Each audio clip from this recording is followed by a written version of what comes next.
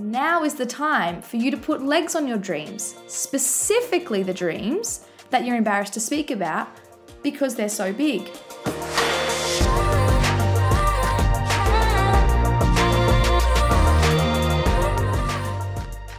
Hi, I'm Rebecca Ryburn and welcome to episode 5 of the Rebecca Ryburn podcast, a podcast dedicated to activating, challenging, and empowering you to close the gap between your potential and your reality. I wanted to start off by saying thank you to all of those people who have shared this podcast, who have left comments and subscribed. It honestly means so much to me that this work has been impacting you. So I wanted to say thank you so much. But here we are, episode 5. You can, but you shouldn't. You can wait, but you shouldn't wait. My husband Pete and the kids and I went on a holiday last week to beautiful Montalcino in Siena. I suggested. It was amazing, but it honestly did not start that way. On a good day, Montalcino is approximately a 4-hour drive from Milan, which we did not know that the day we left was not a good day. It was a Saturday in August, which actually makes a difference because it was the day after most places in Milan close for 2 weeks for the summer holidays. A little tip. Milan is practically a desert, deserted in August. So if you ever plan to visit, do not come then. But anyway, it seemed like everyone was going on holidays on the same day, which meant that when we put our Montalcino in Google Maps, it showed that there were at least 2 hours worth of bumper-to-bumper traffic delays, plus the delays that are simply because we're traveling with 2 small children. It was also about 38 degrees outside, which is 100 degrees Fahrenheit for any Americans listening. So we were boiling, we were so hot. And we'd been driving for about 5 minutes when I said to Pete, I don't think our air conditioner is getting cold. He, in hope, said, just give it 5 to 10 more minutes. After enduring me talking about how hot I was on and off for about 40 minutes, we finally agreed that the air conditioner was in fact broken and just pumping out air. Then Daisy, our 3-year-old, starts calling out, Mummy, I'm sweaty. And then as soon as we hit our first lot of bumper-to-bumper traffic, Noah, our 1-year-old who was sleeping, wakes up and starts screaming, getting redder and hotter with every scream. By this time, we were on the highway, so there was nothing we could really do. Pulling over wasn't going to make us any cooler, wasn't going to be the solution. So to be sure we hadn't missed anything, we messaged a friend of ours to make sure there was nothing that we could do to fix it ourselves. They confirmed that we needed a mechanic because the air conditioner was probably out of gas. Just our luck. My mood was obviously very desirable at this point. I couldn't stop myself from projecting forward. I was thinking that we had at least another 5 hours worth of driving to do on that day alone, plus the drives we would do when we were on the holiday, and then our long drive home. I was getting so agitated. Pete was loving sitting next to me. Not really. But he, being a much more patient person than I, trying to keep the peace, said, look, it's okay. We'll get to Montalcino and we can call around to see if anyone is available to fix it. Or worst case, we'll get it fixed when we get back to Milan. Whilst that was a solution, I was definitely not going to wait until Milan. And I'd almost convinced myself that I could wait until we got to Montalcino. The key word there being almost, because there was actually no way I was going to wait another 5 hours. Patience, right?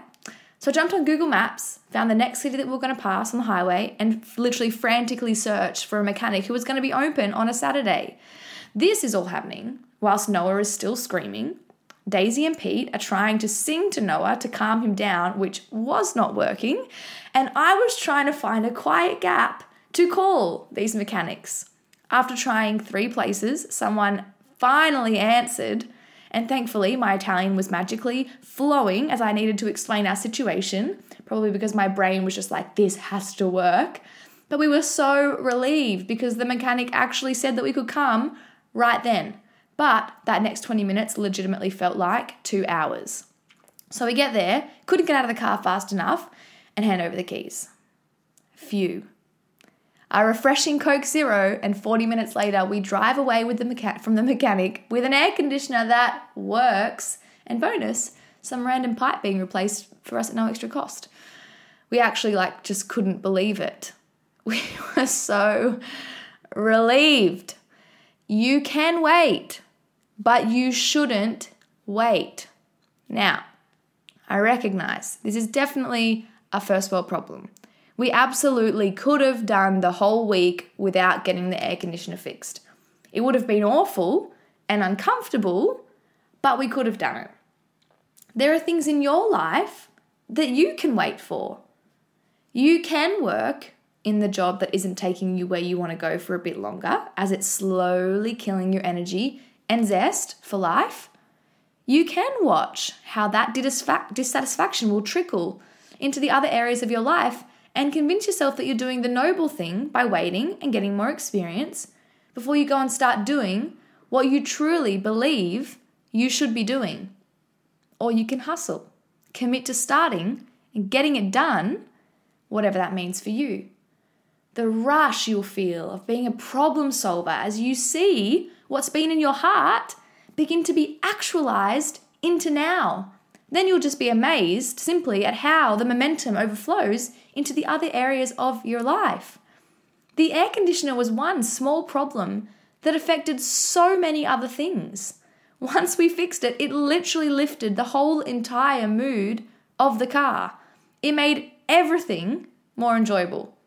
For one, Noah stopped screaming. I was less agitated.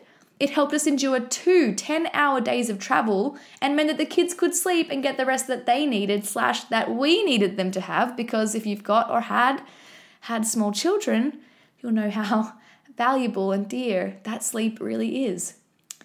But Pete said to me afterwards, well, your mood was less than desirable for the hour before the air conditioner was fixed, but I am glad that now means that we have air conditioning. So for the sake of the people around you, don't wait. Action whatever it is you need to action now. You will be a more enjoyable person to be around, and it'll actually give your whole life a facelift. You can wait, but you shouldn't wait. Take now, for example, coronavirus is not even visible with the human eye, yet it has had devastating, life-taking effects on so many, leaving people all over the world so uncomfortable. I want to encourage you to allow that discomfort that you feel to propel you forward. It is not the time to sit around and wait for the world to return to whatever it used to be, or till you understand what it's all going to look like when it's over, whenever that is going to be. No. Now is the time for you to put legs on your dreams, specifically the dreams that you're embarrassed to speak about because they're so big.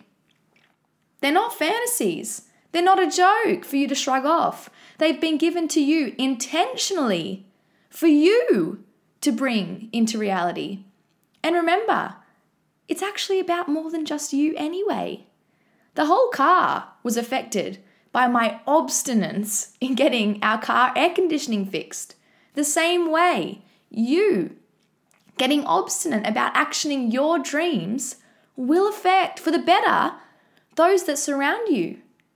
Don't be the person who does nothing with what they've been given to use in the name of humility, wanting more experience, or maybe just fear. Those who use what they have will be given more to use, and those who don't, even what you think you have, will be taken away and given to someone else who's going to use it. So, now, take a moment to think about what you have in your heart to do. What's the big, if money was no issue dream that you have? Think about it. Write it down. Then, assuming the following statement is true, which I believe that it is, you have everything you need in your hand right now to start. So take another moment to break that big dream down that you just thought of into the smallest possible first step. Is it creating a website, deciding to run 5 minutes a day, saving €1 or $1 a day or a week, writing your first sentence or paragraph. It could be anything. But whatever it is, do it. Start small. How do you eat an elephant? One bite at a time. How do you actualize your dream? One step at a time. You can wait, but don't. Well, that is episode 5. I hope you feel activated to go and take your dream by its metaphorical horns and go for it. Because believe me, it'll affect every area of your life for the better when you do. Even the hard times will be better because you know it's hard for a purpose. So if you found this podcast helpful or not, please leave a review, like it, share it, subscribe. I would love you to join me in getting this message out to as many people as possible. And if you want to receive these podcasts and other exclusive content directly to your email, head to my website, RebeccaRaburn.com, and subscribe to receive the weekly email. Thank you so much for joining me. I look forward to seeing you next time for episode 6 of the Rebecca Raburn podcast.